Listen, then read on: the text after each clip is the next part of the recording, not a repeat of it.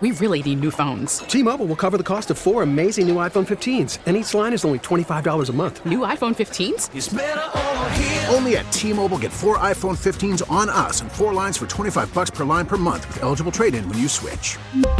Minimum of 4 lines for $25 per line per month with autopay discount using debit or bank account. $5 more per line without autopay, plus taxes and fees. Phone fee at 24 monthly bill credits for well-qualified customers. Contact us before canceling account to continue bill credits or credit stop and balance on required finance agreement due. $35 per line connection charge applies. See T-Mobile.com. Swiftly moving and richly detailed. One of the most dramatic spy stories of the Cold War.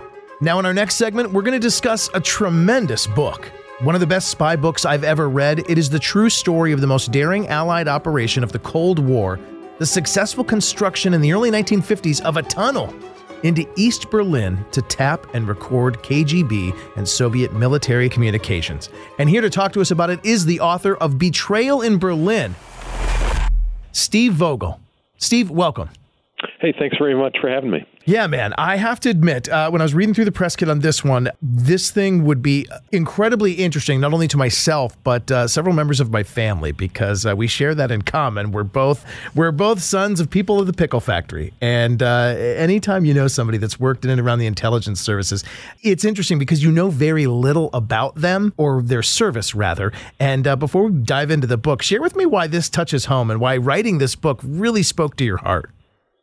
Yeah, well, my dad was stationed in Berlin as a CIA officer in the 1950s, and I ended up being born there in 1960, which was a little bit too late for the Berlin Tunnel, but on time, and in fact, in advance of the Berlin Wall, which was built about a year after I was born.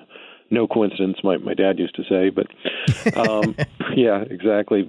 But yeah, I didn't, of course, know then, and I didn't know for a long time until I was in high school that he actually worked for the CIA. And you know, like a lot of kids of CIA officers, I didn't know really anything about what he did because it was undercover work, and he died a long time ago. So I never had a chance to talk to him about that stuff.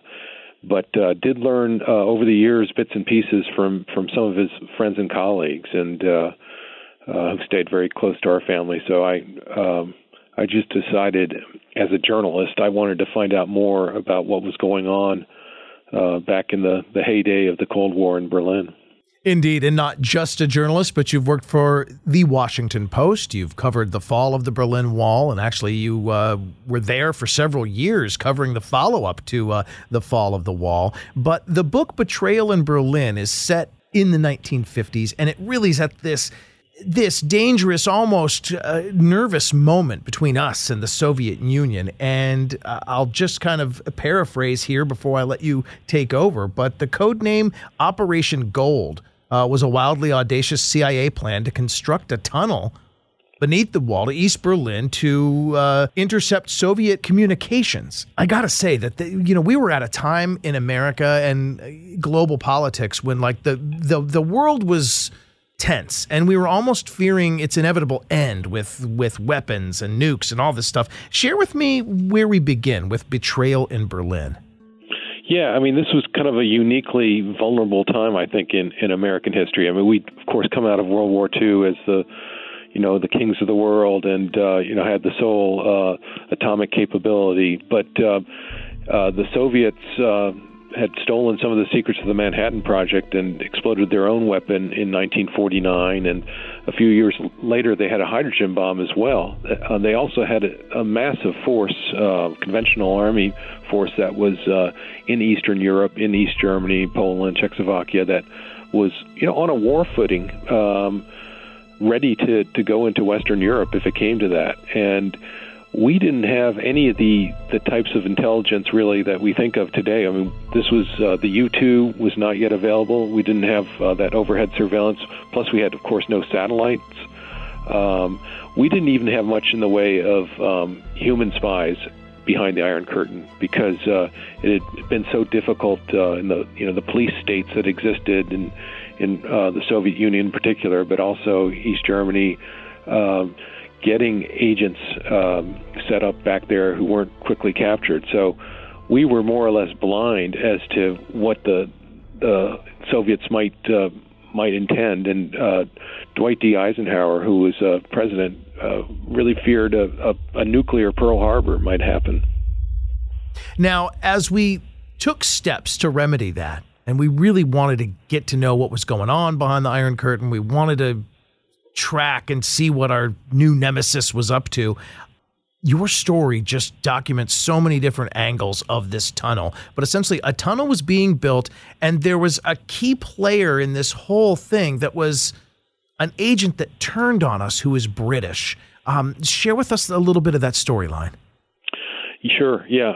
Well, this tunnel was, the answer to the problem. Basically, they came up with this idea of digging a tunnel from the American sector in Berlin into the Soviet sector and tapping into the Soviet Red Army communication lines that ran pretty close to the American sector border. Now, at this time, this is before the wall, so there was more or less free access back and forth across the sector. So Berlin was a big espionage center, but the tunnel was going to intercept these three large trunk cables that carried a massive amount of Red Army and also some KGB traffic. And it seemed like we needed to work with the British on this for a couple of reasons. Partly, they had done a series of smaller tunnels in Vienna and really had the technical expertise that we lacked. Plus, the British were very interested in doing their own tunnel, and so the CIA and MI6, or the British Secret Intelligence Service, as it was known, agreed to work together on this. And this was such a close hold project that it was really only a handful of people in the CIA and in the British SIS that knew about this. And George Blake, a fascinating guy, as you allude to, he was actually someone who had been in the Dutch resistance during World War II as a young courier for the Dutch resistance. His mother was Dutch. His father had fought for the British Army in World War I and gained British citizenship. He was from Turkey originally. But Blake, after fearing arrest by the Nazis, had escaped all the way across Europe, across the snowy Pyrenees Mountains and into to get to England. And he's recruited by the British intelligence because he speaks lots of languages. He's pretty adept working behind enemy lines, that sort of thing. And he ends up getting sent to Korea just before the Korean War breaks out, and he's taken prisoner along with a number of other British and American diplomats, journalists, missionaries, and he survived some very brutal treatment, particularly early on, this death march, where a number of American GIs died due to the brutal conditions that they were being subjected to. But during that time, Blake decides that he's changing sides. He decides to approach the Soviets, via the North Koreans and make an offer of espionage, and he called it an ideological conversion. And whatever the reason, the net result was that when Blake came back after his release from Korea in 1953, he was put into a highly sensitive position with SIS, which made him one of the very few handful of people who knew about this tunnel. So the roots of the double agent, or the roots of Blake there, he actually joined the Soviets while he was being held prisoner. And I read in another interview that you had done, you said that Blake was quoted as saying, if people spied for their principal, those are the really dangerous kind. People that spy for money are really rather shallow, but the people that spied for principle are the ones that can really do some damage. Do you think he had an ideological principle that he favored communism, or was it just something to get him out of that torturous situation in North Korea, and he was willing to join any team to just get out of Korea? We'll never know for certain. I personally, and many others, including actually the judge who ended up sentencing him years later to prison, believe that it was ideological. There's really no evidence otherwise. There's some speculation, but it seems that he had some. Even though he was raised as as someone who hated communism, he began seeing things. He spent a few years as a child in Egypt. He saw the great disparities in wealth there. Some of the people he was in contact with when he was held prisoner, had some very, deep conversations about the appeals of Marxism to the hungry of the world. I think fundamentally Blake didn't necessarily believe in the Western approach to communism. He thought we should be working more closely, trying to help some of the less fortunate in the world. Now, a lot of people say that was complete hokey, and maybe he did it to save his life. But as I say, we'll never know for certain. Well, we're going to get to something in just a moment that is actually mind-blowing because you met the man. But before we get there, fast forward from the POW camp in the Korean War, and then, of course, he takes this position somehow, some way, as the Soviets led him to safety with the British. And there he is, a high-ranking officer.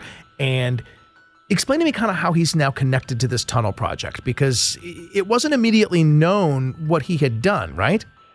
No.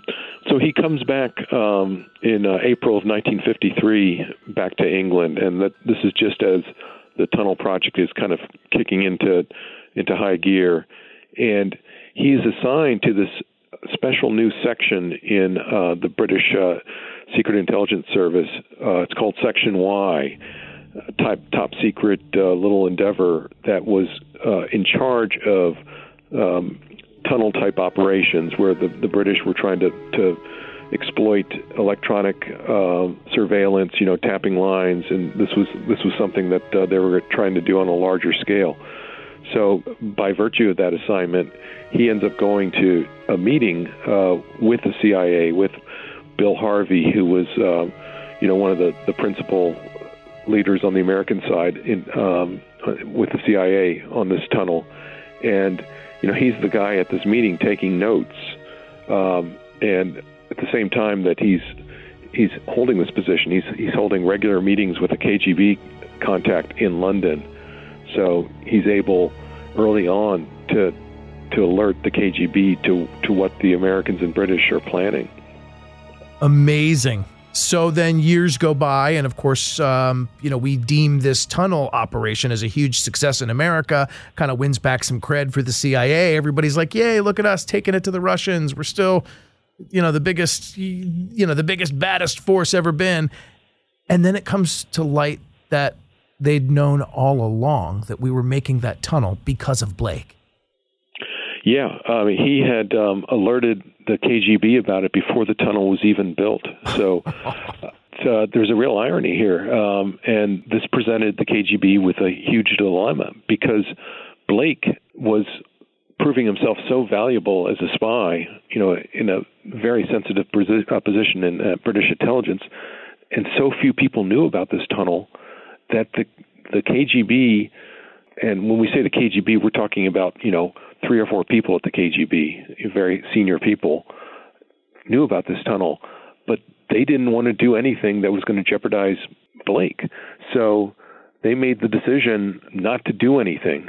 In other words, their feeling was, okay, these are the Red Army's lines. They're not so much really our KGB lines. And they decide to, not do anything to block the tunnel. And they don't do anything other than issue some oblique warnings to the senior Red Army commanders that, hey, by the way, you might want to watch your telephone security. But the volume of material that was going through these lines is astonishing. Thousands and thousands of calls every day, teletype communications, from the lowest clerks to the highest, the commander of all Soviet forces in Germany, who's in charge of these 400,000 troops that are based there. They're having their calls intercepted, and they're oblivious to the fact. And there's speculation later that, the Soviets must have just thrown a bunch of disinformation on those lines. It would have been impossible to, put some disinformation in there because so many of the calls would have been legitimate information. They couldn't fake, 400,000 calls. That it quickly would have been discovered as being, something that had been planted. In the end, the KGB was afraid to do anything to jeopardize Blake.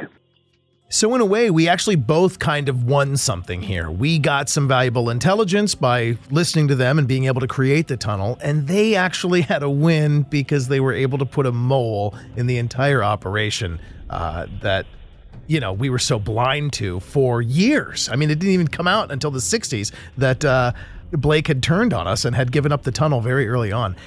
You've done incredible research for this. Talk to me about what ends of the earth you had to go to uncover all these documents and the things that contribute to the book Betrayal in Berlin.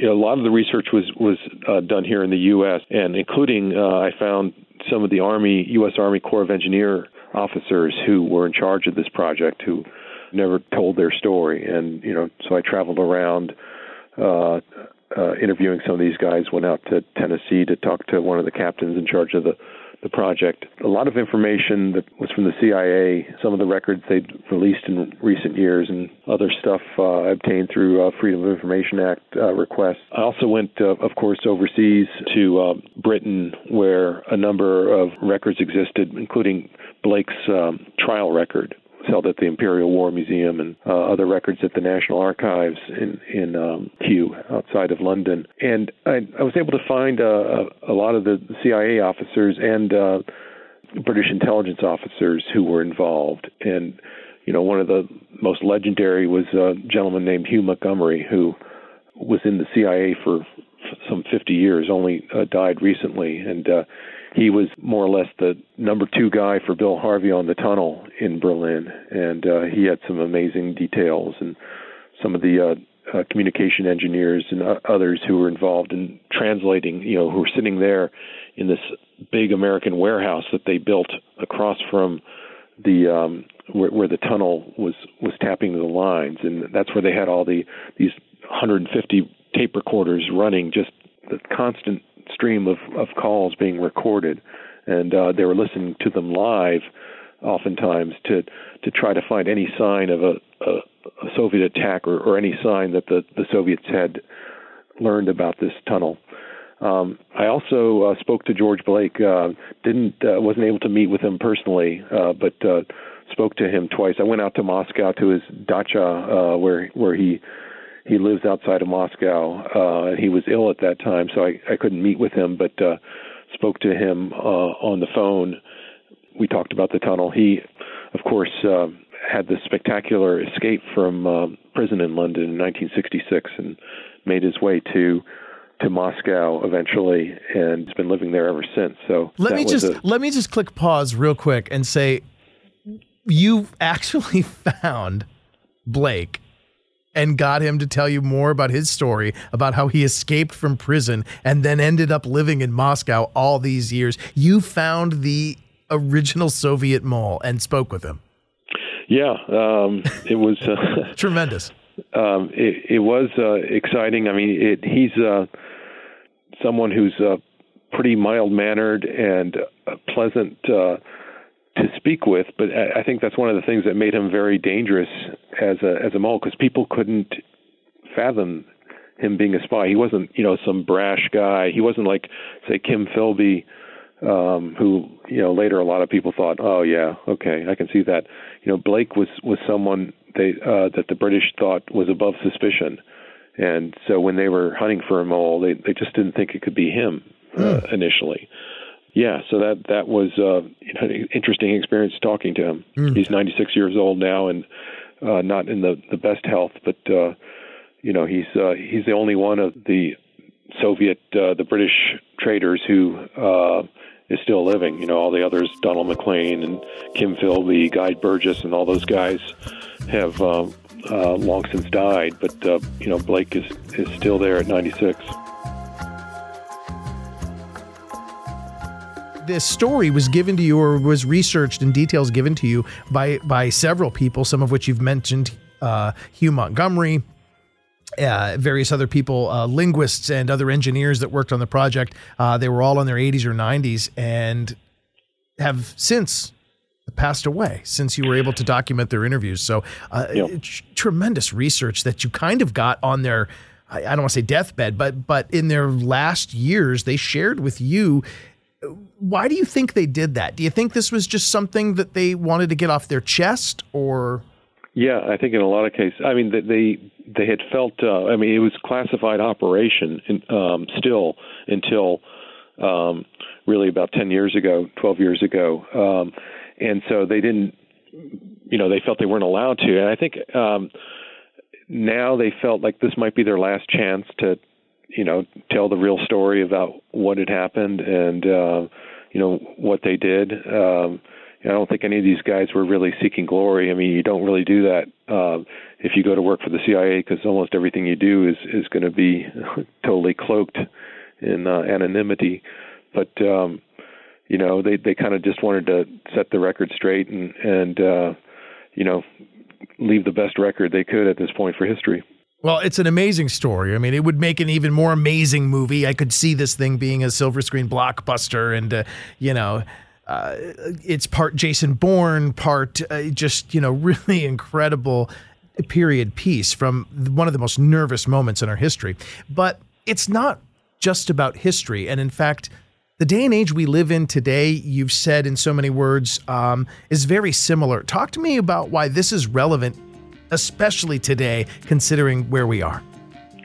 Yeah. Well, I mean, of course, with all the talk of Russia and Russian intelligence and election meddling, a lot of what this was about was trying to win the hearts and minds of, or undermine the other side in terms of, the Russians were always kind of interested in undermining democracy. That was a lot of what they were doing, what the KGB was up to in Berlin in those years. And one of the things that they tried to do with the tunnel, once they exposed it, which was after nearly a year of operation, they made this huge press propaganda thing out of it. They called in every reporter in Berlin. They took them down in the tunnel.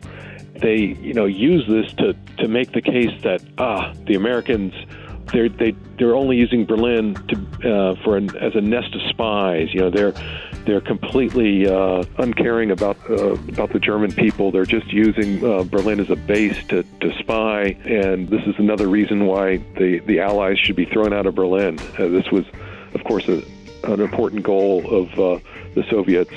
Berlin was more or less a weak point for them. This was the one place that the Western Allies still had a foothold behind the Iron Curtain. If the U.S. was forced to withdraw its forces from Berlin, we would have lost, not only this beacon of democracy, Berlin, this island in the midst of East Germany, but we would have lost one of our most important bases for conducting espionage. So, partly what the Soviets were saying is right. We did need Berlin as a base for espionage, but it was also much more than that. It was also, the place where the flag of democracy was flying most notably, and that's why Berlin was such a focal point for the Cold War, and why you ultimately had the wall being built, because the Soviets failed to use the tunnel as a way to force out the Western Allies. So in the end, they built a wall, but that ultimately leads to the collapse of the East German state and undermines the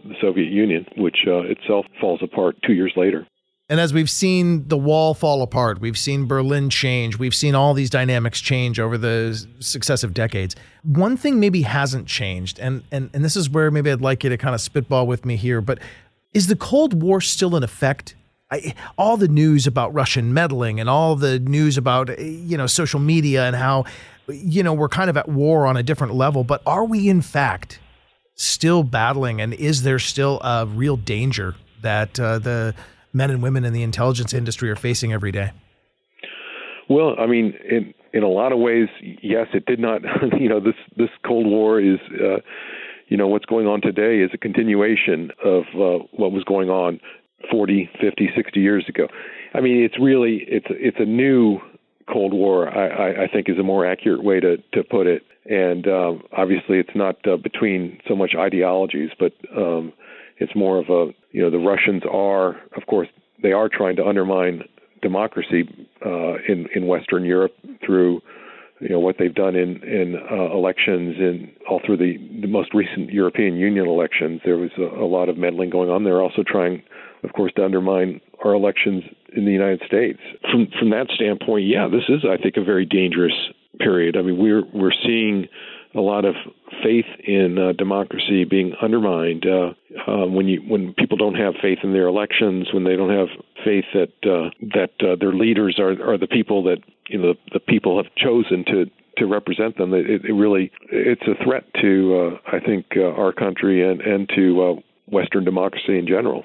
I guess as a military veteran myself, I look at it through that kind of lens, and I suspect that we are fighting this Cold War with drone technology in remote parts of the earth, and we are fighting it with cyber technology, and there's people in computer technological centers deep within a mountain somewhere that are actually watching real-time internet servers and chatter on the dark web and all these things that are adding up to like Russian intervention. And it makes me question what I'm actually seeing in the news at times. Do you think some of what we're seeing now, and this is completely speculative, but the stories of President Trump and the Ukraine and all these things, are these all facets of what could be considered a greater intelligence war that's playing out in the headlines of major newspapers and news networks across the country?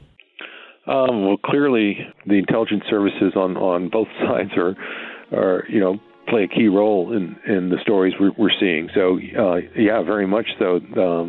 This is an intelligence battle that's going on, and we see that in the headlines almost every day. And I mean, the tunnel, it's interesting. And another aspect where the tunnel was kind of a precursor for some of the things that we see today is, we live in this era now of mass surveillance, NSA and, other agencies. And in a way that the tunnel was kind of this early attempt at mass surveillance. They weren't just tapping a couple of lines of, this general or that clerk. They were tapping everybody's conversations. And I think that has set the stage for where we are today, where, communications all around the world are being intercepted. And we know, our intelligence services know what's being said in conversations between the leaders of different countries. I think that's playing on the stories today, because don't assume that what you're saying isn't being heard somewhere. The danger of faulty assumptions. It's actually a quote from you that I've taken from another interview as well. And you've definitely nailed it. Are there moments when you work at a huge news organization like the Washington Post or something, are there moments that reporters get leads, or people that are on the defense beat, or people that are on the international beat stationed somewhere else? Are there sometimes leads that are given to them by intelligence communities? Oh, I think that is happening. I think certainly, I mean, that is something that, Russian intelligence has tried to do, and not just targeting journalists, but, people in general, because, nowadays with social media, you can just go around the news organizations and, put things out there on Facebook or Twitter that end up getting, as much or if not more circulation than what you see on the so-called, mass media, legitimate media organizations. So, yeah, I think going back to certainly in the 50s and the time I write about, there was certainly efforts by the KGB to plant stories, to kind of cultivate journalists and try to get false narratives out there. And, that's one of the really tricky things for any reporter is you have to figure out where this information is coming from. You of course can't just take it at face value, but, if information is being doctored, it becomes a very, very tricky and, potentially dangerous route that you can go down. What's old is new again. That's just an amazing story. Steve Vogel, the book is Betrayal in Berlin, the true story of the Cold War's most audacious espionage operation. A tunnel underground in Berlin and a British traitor that you actually tracked down some 50 years later. Great stuff, Steve. It's a pleasure to talk to you, and I look forward to talking to you again sometime. Come back and be a guest. I could just talk more about conspiracy theories and espionage and the intelligence community in the world we live in today. I could talk about it all day with you. Yeah, likewise. I really enjoyed it, Philip. It's a great conversation. Happy to do it again sometime. Steve Vogel, Betrayal in Berlin. The book is on shelves everywhere you find books.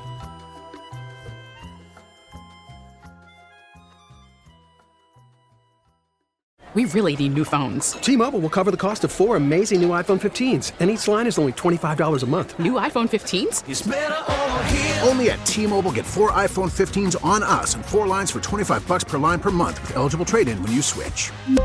Minimum of 4 lines for $25 per line per month with autopay discount using debit or bank account. $5 more per line without autopay, plus taxes and fees. Phone fee at 24 monthly bill credits for well-qualified customers. Contact us before canceling account to continue bill credits or credit stop and balance on required finance agreement due. $35 per line connection charge applies. See T-Mobile.com.